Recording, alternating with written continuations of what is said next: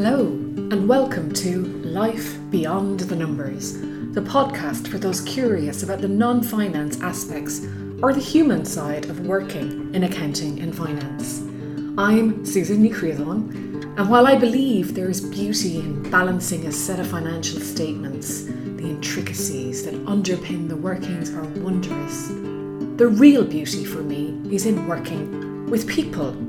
The intricacies that underpin our workings are wondrous too, and not one particular combination of input or formula will ever generate the same result.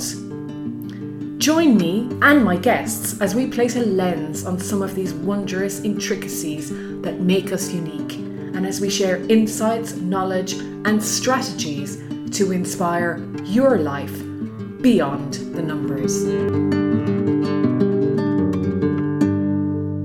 Today, I'm delighted to be joined by Talita Ferreira. Talita, you're most welcome to Life Beyond the Numbers. Thank you so much, Susan, for having me. I'm so excited to be here with you and your listeners. Great. Talita, something really struck me when I read your website, and it was for a third of my career, I was operating at only half my potential. What woke you up? Well, I suppose what woke me up was understanding over a period of time and over a journey how important people interaction is. But it was only looking back on my career that I really realized that. So at the time, I obviously didn't know I was doing that, because otherwise I would have tried to rectify it.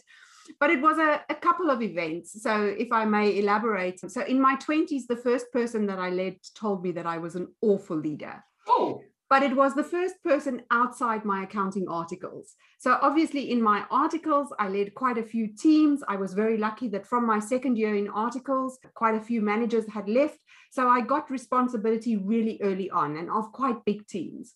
But I led them all the way that I liked to be led, quite hands-off, quite empowered, quite self-sustaining. And then I left articles and went into industry. And this first person that I led called me an awful leader. And she needed more coaching, more mentoring, more a tutoring approach. And of course, I had not yet learned to adapt my style for an individual. And I think that was quite a theme. So when I became a CFO for the first time, it was a dual role. So it was a CFO and Chief People Officer role. And I was already overwhelmed, because I think when you take your first board director's role, it is a bit overwhelming. It was in a different country. So I had grown up in South Africa. I had gone to Munich, and then they had sent me to England. So, it's not your home base. It's not where you've grown up, and you're just working in this environment. And so there was already all these challenges with taking a board director role and then having HR on top of that. And I suppose I just had to learn to be vulnerable and trust my team and trust those specialists to help me be successful. And that whole process of really throwing myself into what does human resources mean? How do you inspire people? I think until I got to that role, and I really maybe progressed in 2-3 years until I was then, doing all sorts of groundbreaking new things within that company. When I got to that point and I looked back, a third of my career was almost gone. And I was kind of like, yes, but was I actually at the top of my leadership game? And the answer is no. Interesting, but that could be the same for many people, Talita, starting out. I mean, you only know what you know. Exactly. And if you ask me what my passion is to change the business world one analytical mind at a time. Because I do believe if you get these analytical professionals to kind of go on that same journey that I went on and understand how powerful the people dimension is, and how actually investing more time in it, more growth and development, more attention to it earlier, you can so up your game, and you can so do such more successful projects and bigger projects, which is exactly what happened to me when I learned to, really focus on the people and on bringing people together and inspiring people to follow. And yes, so I always say that's the passion, and I really want to share all of those learnings from those years and what I learned to help other people to kind of fast forward their careers, because that's what I believe happens. Oh, I agree with you completely. You started out with KPMG, and was there an emphasis on people when you were there? Well, the thing is, as an article clerk, you don't really get taught leadership. You get taught, your specialism. And so I would say from those early days, I don't remember, and it's many, many years ago, but I don't remember having any official leadership training on how to run teams. You kind of learned from the people that you were working for. And if I think about I probably worked in a year with 10 or 12 managers. And if I think back now and I think how many of them were good people leaders, there was only 2 that really stood out for me. And of the 2, one hated conflict. So whenever there was conflict between people, she would never sort that out. So out of 12, I think there was 1 that I would classify at that time as a really good people leader. So I don't think one gets trained in the leadership and how one should lead teams. You kind of just fall into it. And I believe that first girl she was a young girl, I was young as well at the time, but I think that she gave me an amazing gift because she started to make me more aware of the fact that I needed to adapt my style for other people. And, that was the first conscious thing. And if I hadn't had that, I wouldn't have made that so conscious in my mind to think more about leadership. And I remember going to my father-in-law at the time. He was a head of personnel in the Defence Force, so lots and lots of experience in terms of leading HR teams and people teams. And so he taught me a few things of what he knew and suggested a few, I think at that time it was still tapes to listen to. And so that's where my leadership journey started, tapes, books, things like that to try and improve myself. Amazing. And for people now, I don't know whether it's the same now, I went through articles as well, and I can definitely relate to a lot of what you've said. But for people now, there is definitely more emphasis on getting the people side right. But to analytical minds or technical minds, we tend to think sometimes that's enough, that I've invested so much in getting this far. Yes, I would totally agree with you. But so we can talk about it a little bit later. I did this interview series last year on what makes great leaders. And because I interviewed these 27 people and then started talking about the results of the interviews, someone said, what do you think is the best advice that you can give in your career? And it's because of that question and those interviews, I started really thinking about what is that great advice? And I think you have to focus on 3 pillars to thrive as a leader, as a professional, no matter what you are, whether you're a legal professional, an IT professional, an engineer, it doesn't matter. And the 3 pillars for me is the first is your specialism. So what is your best business specialism? And you have to, of course, always keep developing in that. And you have to adapt it to your industry and your business, because otherwise you can't do your job very well. So I find lots of people who are really good with the studying, with the knowledge, even after years of practice, but if they're not good at adapting that to the industry, to the business, they don't shine. So they might get the job done, but they don't shine. The second thing is that growth and development of yourself.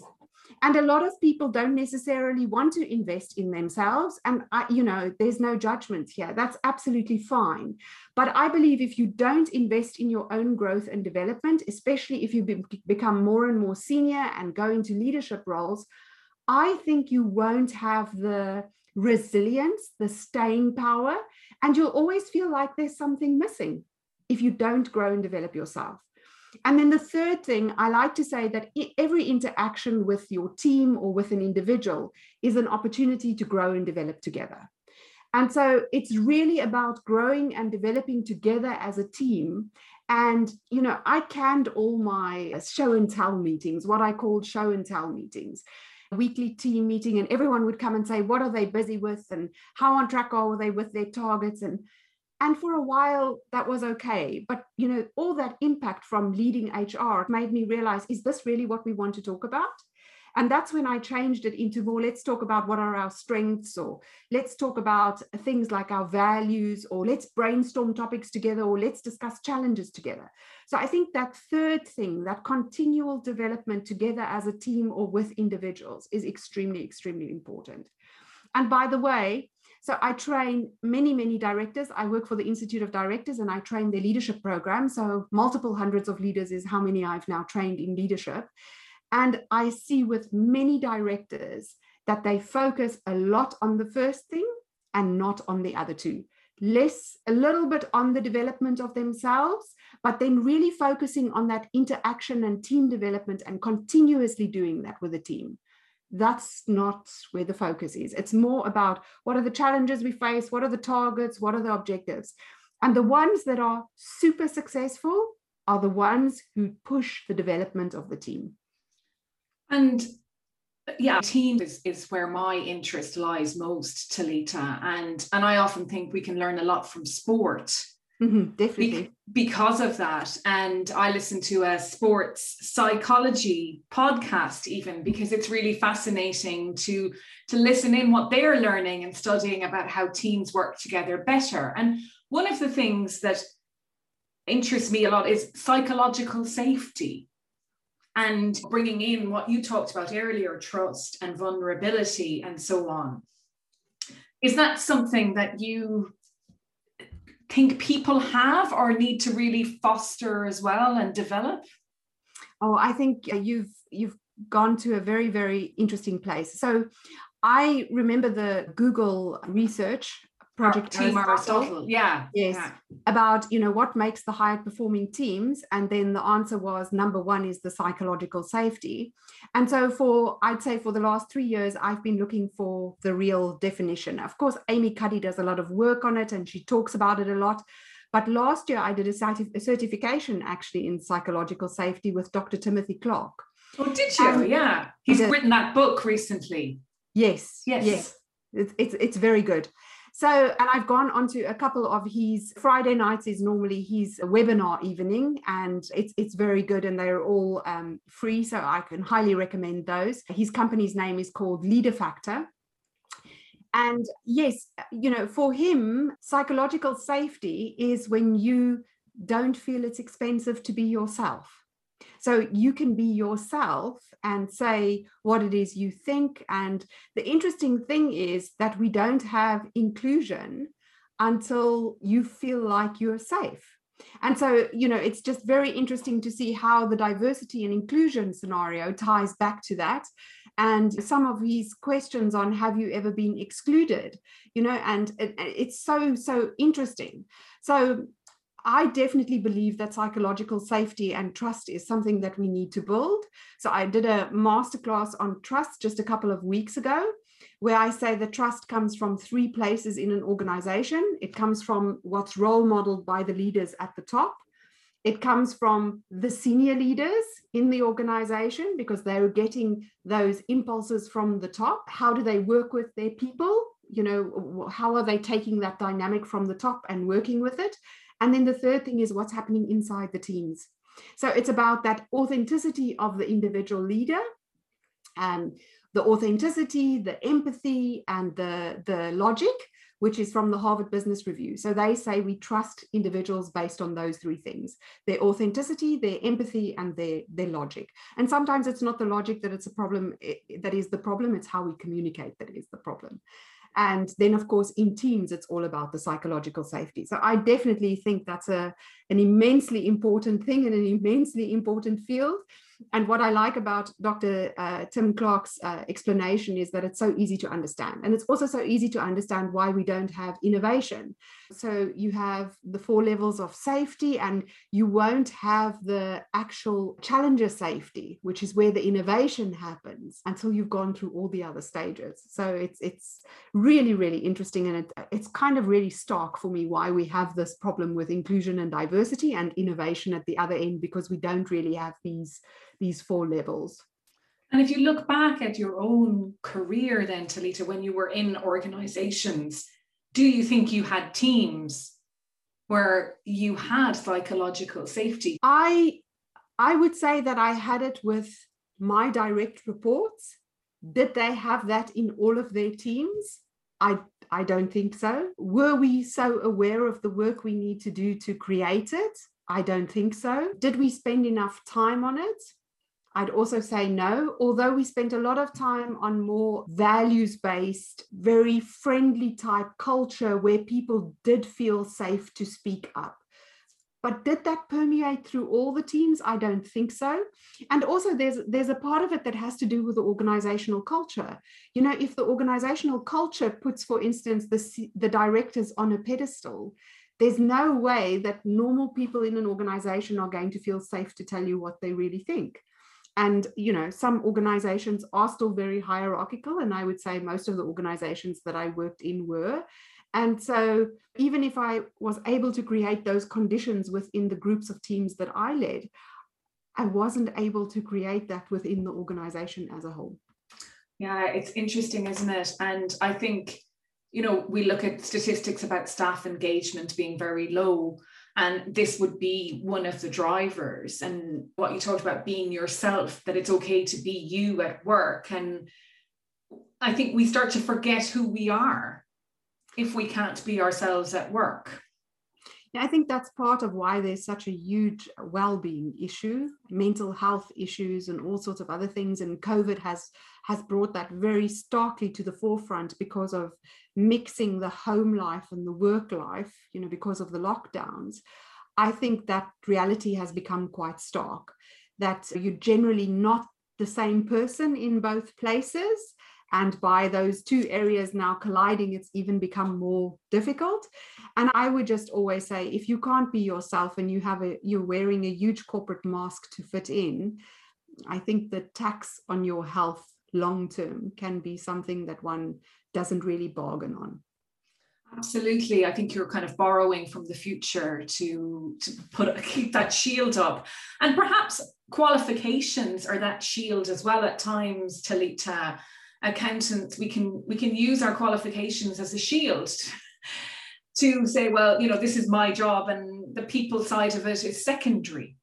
Yeah, Brené Brown has a comment that I read the other day, and it's something like, the thing that holds courageous leadership back is the armor that we wear. So you know, that daring leadership, that courageous leadership, that we want the armor, and it doesn't really fit for us to try to be courageous and with the armor on. So what do? Do you take the armor off? Do you leave the armor on? And it just so resonated with me, the comments, because I think so many leaders are held back by fear or underlying concerns, or trying to control situations, or not wanting to look bad. And sometimes the best thing to do is just to say, I don't know. Oh, yes. I don't really know, and let's work it out together, and let's see where we go. And, you know, I can facilitate it and ask a couple of questions, and we can see where we go with it, and we'll find the answer together. Yeah, the best example was a CFO 2 years ago, where we were talking about creating an engaging team purpose. And she said to me, I don't want to create a team purpose with my team because I might get questions that I can't answer. And I was kind of like absolutely riveted, because I didn't know how is it that you're afraid that there are questions that you might not be able to answer? But she was quite forceful about it. I can't do this because I'll have questions that I can't answer. And especially then with the linkage towards how does my department fit into the whole. I discussed it with one of my trusted advisors. And she just said, it says more about her than anything else, you know.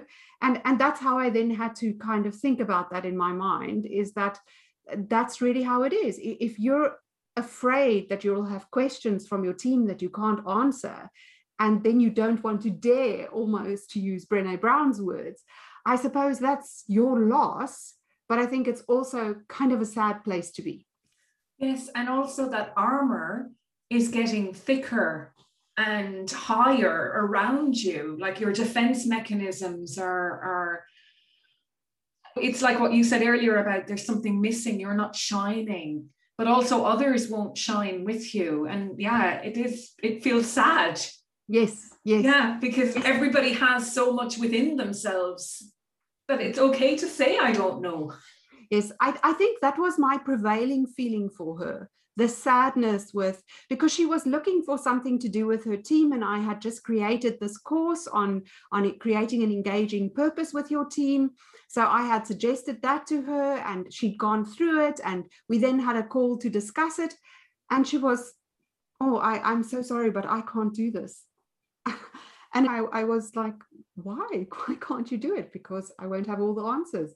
And actually, it really took me back. I didn't actually know what to say. So it was one of those moments where I was totally at a loss for words because I really just didn't know what to say. Yeah, wow. Well, hopefully for herself, I hope she sorted out her own career development. So let's talk about leadership then, Talita. Because you mentioned doing a series of interviews with 27 different leaders. What types of leaders did you talk to? So I spoke to a whole range of people. I spoke to thought leaders in transformation, thought leaders in business partnering, CEOs, main board members, chairmen of boards, CFOs, normal finance leaders. I interviewed the man who ran the Queen's household. Really? Yes, I did. Sir David Walker. So just really different people, and to understand, is there really a red thread for great leadership? And I asked a number of questions. I asked what makes a great leader.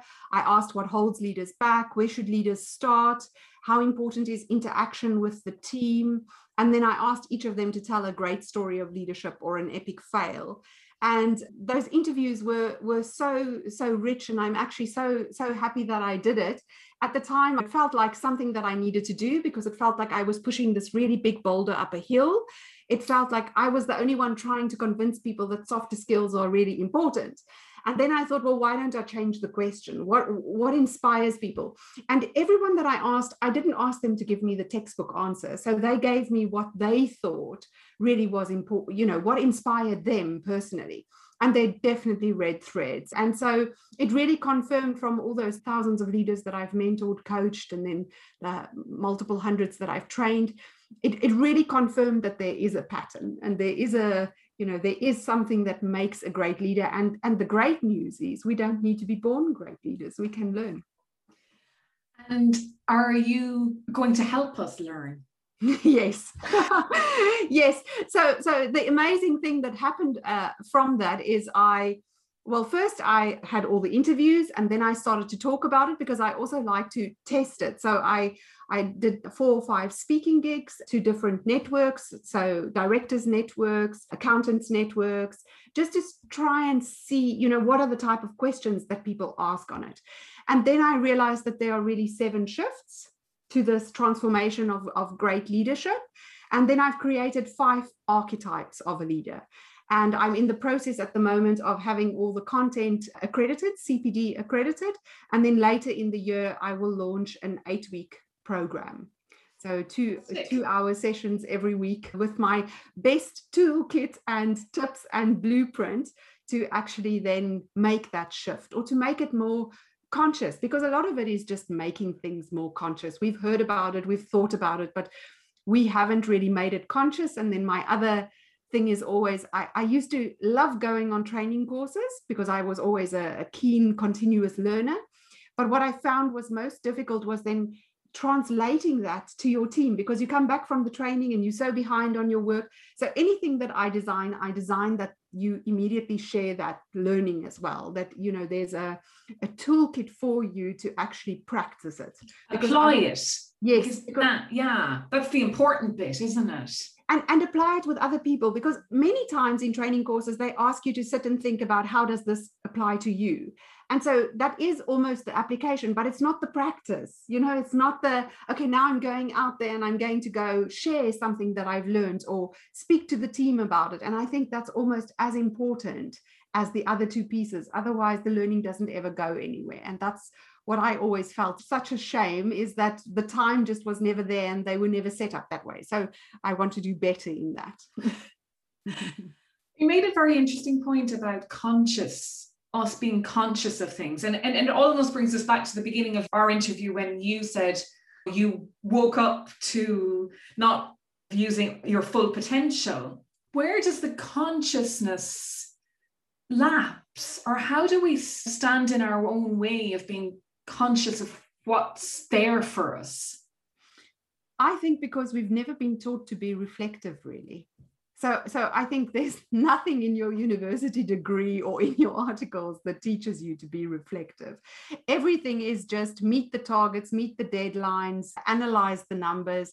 And I think lots of finance departments even struggle to analyze the numbers because you know, they're always trying to put together the numbers and then sorting out all the mistakes in the numbers. And then is there enough time then to analyze to see what are the numbers telling us? So it's always against the clock. It's always against. And so those targets, deadlines, challenges are so driving us that we don't really stop to reflect. And I think that reflective practice is probably the most important thing that we can give ourselves, which is probably why it's the fifth leadership archetype, is exactly that reflective leader that stops every now and again to reflect on what's really going on here, asking more powerful questions with the team. You know, are we looking at the right priorities? Is this the right challenge? Why will we fail? I think all of that, the asking ourselves, our teams, more questions, that doesn't really happen. Or sitting quietly every day and saying, you know, how did today go? What am I really proud of? What do I think I need to adjust a little bit? Because I think it's also not about us failing at things. It's just that we need to adjust a little bit. And the minute you reflect more, the minute you're more conscious, then you will adjust, because no one wants to do badly. No, absolutely. Nobody does. And so that's one of the archetypes. Are you going to be able to tell us about some of the others? Yes. So the first one is very much about an agile mindset and being more purpose-driven. So the agile mindset is far more than just the growth mindset. It's far more about continuous learning, about focusing on people, focusing on customer, and focusing on purpose at 3 levels. And I always say there are 3 levels to purpose, because there's the organizational overall purpose, but then there's your purpose as a leader. What is my leadership purpose? I remember going to a training course one year. And again, I probably was already leading for 10 years when I went to this course.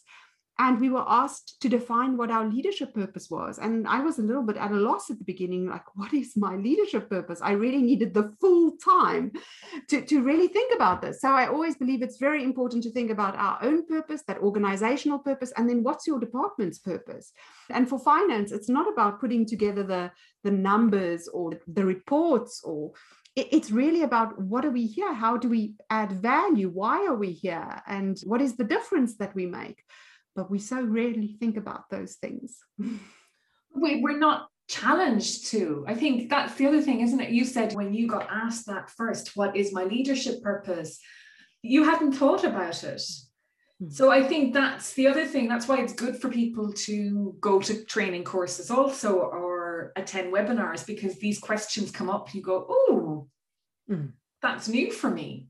And what about the other types? So the next one is the connected influential leader. And that is the leader who kind of leads from the inside out. The leader who understands themselves far better. And once they understand and connect to themselves better, that's the way to then connect to others. And learning to suspend judgments, unconditional respect for difference, things like that, that no one ever really makes us think about, but are so important, especially if you want to have impact and influence. It's all about connecting to people at a different level.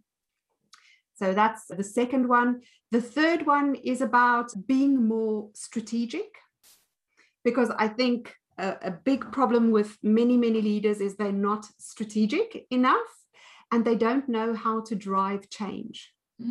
And everything that we're doing is about change. If one really thinks about it, you know, that's where we are now. Always, though. I think you're always changing. Everything's changing. All the time. Exactly. All the time, yeah. And so it's understanding strategy more, understanding how do I actually drive change as a leader? How do I get people on board? How do I inspire people, no matter where I'm sitting in a hierarchy? Whether I'm at the top of the tree, whether I'm at the bottom of the tree, I need to inspire, I need to understand almost like what's coming around the corner and what's happening. Otherwise, I might just live for now and not be prepared for what's coming, which is, why so many of us get caught out in those leadership positions with things that almost escalate before you realize that they're there. And actually, if you look in hindsight, you could have anticipated them a lot earlier, but it's again that reflection. So, and then the last one before that is the responsible, before the reflective leader, which I've already spoken about, is the responsible, impactful leader. And something that I think that was throughout the interviews was there, but at a far more subliminal level. So it wasn't always called out for exactly what it is, but we have a huge opportunity, responsibility as finance professionals, also in terms of meaning, in terms of the environment, in terms of helping our organizations to see further than just where we look now. There are so many opportunities that will come in the next 5, 10, 15 years. If we just think things like green financing, like the CEO of BlackRock who's saying, it's his responsibility to make sure that the investments he makes are responsible to stakeholders, communities. So that whole ESG reporting, wider impact, understanding, that's going to come quicker than we think. And if we just as finance professionals think, oh, well, that's just a reporting thing, actually, that's the thing that can differentiate a business and where we can really show our value. And it's thinking about things like the circular economy. And it came through quite a lot in terms of purpose, in terms of socially responsible organizations, in terms of just thinking about things differently. And I think it's also a generational thing. So for me, it's preempting that we start to think about those things, because I think as leaders, if we don't start to think about those differences, then it's almost like you always just judge it. So many people say that millennials are just the entitled generation. Well, that's not the way to look at it, is it? If they're the customers of the future, it doesn't matter what we want to call them. We need to think about it. And their care for the planet might be the right thing. We might just need to open our minds from where we were before in like a pure profit dimension. So totally. Yeah, because purpose, planet, profit, people, we need them all. Exactly. And that's also something for me when it's one of the modules that we train at the Institute of Directors. And it's always interesting. Many organizations still do the box ticking. And many directors say that's where we really need to focus. We need to focus more on wider stakeholders, not just the shareholder, the wider stakeholders, the impact on not just doing the charity work, but, almost figuring it out in terms of all our processes. And that's where I believe finance has such a vital role to play. The unfortunate thing is it's the thing that all directors want to focus the least on, because of course it's all about today's problems. And I don't think it's that they want that. I think they buy into the concept. It's just in my limited hours, can I do that too? So I think that's going to be one that will probably bite us a little bit too late. So I think it's more helping people to be more conscious about it. Yeah, exactly. Because it's almost like what COVID did to hybrid working or remote working. You don't want something like that to force people to change their ways. But you need to bite the bullet at some stage as an organization to equip yourself better for the future, I guess. And I think we totally underestimate the whole zero carbon emission thing, because there are lots of companies who are saying, yes, we'll be zero carbon by 2025, 2030, whatever there is. There's a lot of work to be able to do that. I'm also a chair of an audit committee. There's a lot of governance work to make sure that we can actually measure all those things. And just one very, very simple example that someone mentioned that made it so stark for me. A lot of organizations always say we want the cheapest flights. Let's make sure when you book your flights, you've taken the most cheapest flight, or, it's sometimes not about the time or anything else. But what if that flight's carbon emission isn't where it should be, are you then going to buy carbon credits to offset it or use your credits from somewhere else in your business? So it will take or bring a huge shift in how we think as finance professionals, because our cost controlling might not work with net carbon zero.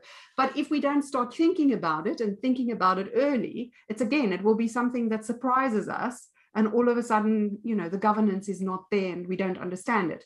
So I think that's such an important area to start focusing on early. Totally. And I used to always have this argument with people about value for money does not mean cheapest price.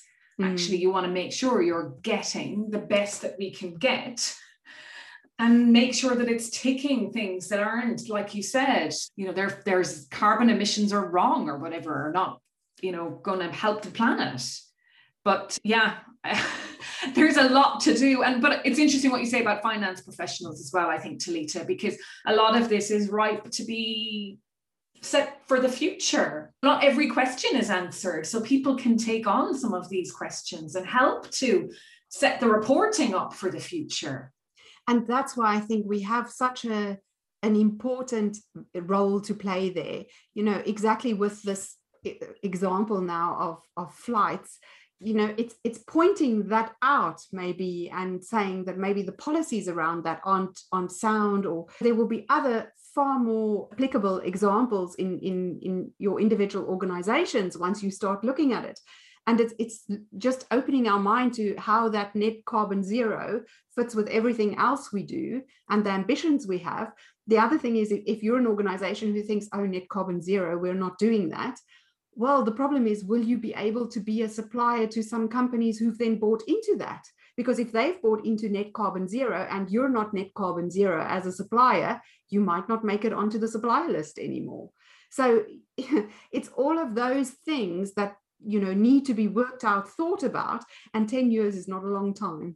Or for some, it's not even, it's 4 years to 2025. And lots of organizations are saying we're on a very ambitious path to be net zero by 2025, 2027, 2030. That's not far away. It really isn't.